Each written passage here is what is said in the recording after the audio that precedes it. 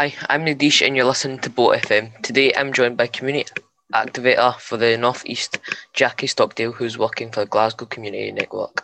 So first of all, Jackie, can you explain what the network is and your role in it?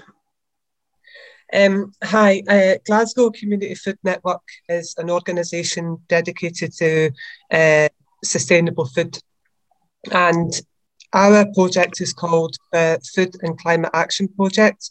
There are 5 community activators across Glasgow covering north, south, east, west and central, and we are partnered up with host organisations, and I'm partnered up with St Paul's Youth Forum. So, yeah, that's... Okay, for people who don't know, can you explain what COP26 is and how your work will tie in with it? COP26 is short for Conference of the Parties, when many countries from across the world come together to talk about climate change, and it's coming to Glasgow. So that gives us an opportunity to get involved in fringe activities, campaigning, holding events, to try and challenge the leaders on the things that we need to challenge them on when it comes to taking action on climate change. Our focus is on food and sustainability, and it's an opportunity to showcase what St Paul's does. Obviously, there's loads of stuff that St Paul's is involved in when it comes to growing and community meals and cooking. And it's an opportunity to show what can be done.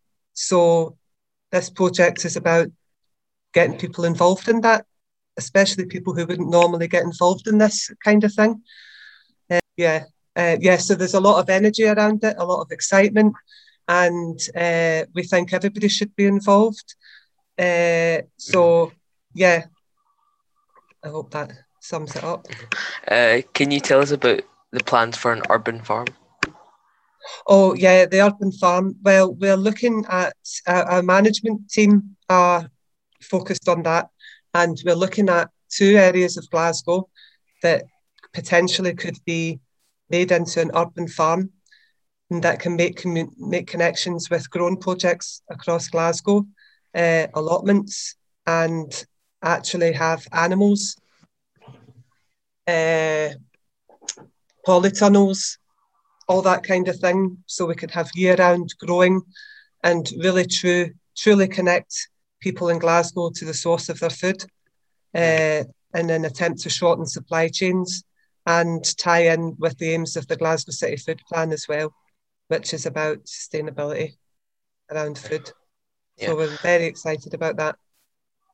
Nice. Can you tell us about the upcoming food and climate cafes and how people can get involved? Yeah, well, you might find on social media, if you look on the Glasgow City Food Network website, social media pages across Facebook, Twitter and Instagram, that there will be a link to we're launching this month, so there's been various social media posts, and on one of them there is a link to a registration form, so you can register interest in coming along. We don't have dates yet, but they will be an opportunity to discuss climate change, how people feel about it, a wee bit of interactive activity to try and encourage people to get involved. So anyone can come along. You don't have to really have an interest in it as such. Well, obviously you need to have an interest to come along, but you don't have to be a climate campaigner. You don't necessarily have to know much about it. If you just want to come along and find out, this is a really exciting time to take action on climate change. It's a once in a lifetime opportunity for us for this to be held in Glasgow. So it would be really worth your while coming along. We're hoping that they will provide some food and a chance to connect with other people. So yeah, if you can find that link, please register and come along. Information will follow about the exact times and locations of the events. So yeah. Okay. Can you explain what you mean by making food networks sustainable? Well, it's about shortening supply chains. At the moment, we have a very complex global food system, and our food racks up a lot of food miles to get to our plates, especially processed foods. The ingredients in processed foods can come from multiple countries and racking up all sorts of air miles, getting transported by lorries on over the sea, planes, things like that. Mm-hmm. And go through various processing methods as they go along, which leaves open opportunities, which opens up more and more opportunities for health and safety issues to become an issue in the process it takes to get to your plate. So in terms of food sustainability, it's about trying to encourage people to grow, take part in growing in communities, take part in growing, learning how to grow at home. I guess being more conscious as far as budgets will allow on buying things. It's not about asking everybody to become vegan. It's just about asking people, can they make small steps in any way? And if they can't, are they able to campaign? So is it the powers that be who have a lot of control over what we eat through advertising and things like that? We need to put a little bit of pressure on governments and corporations to make the conditions possible for people, ordinary folk, to make ethical choices when it comes to buying food. So it's not about asking people to become vegan, because it's not possible for everybody to become vegan. So it's just about starting a movement, small steps, big successes. And so that was just one example about, the food miles that it gets to, that food goes through to get to your plate. But there are other examples as well, like putting pressure on Glasgow City Council to adapt its food procurement policies, so as that the food that they supply to schools and the catering, is more ethical and takes account of things like fair trade, trying to make it as organic and locally sourced if possible.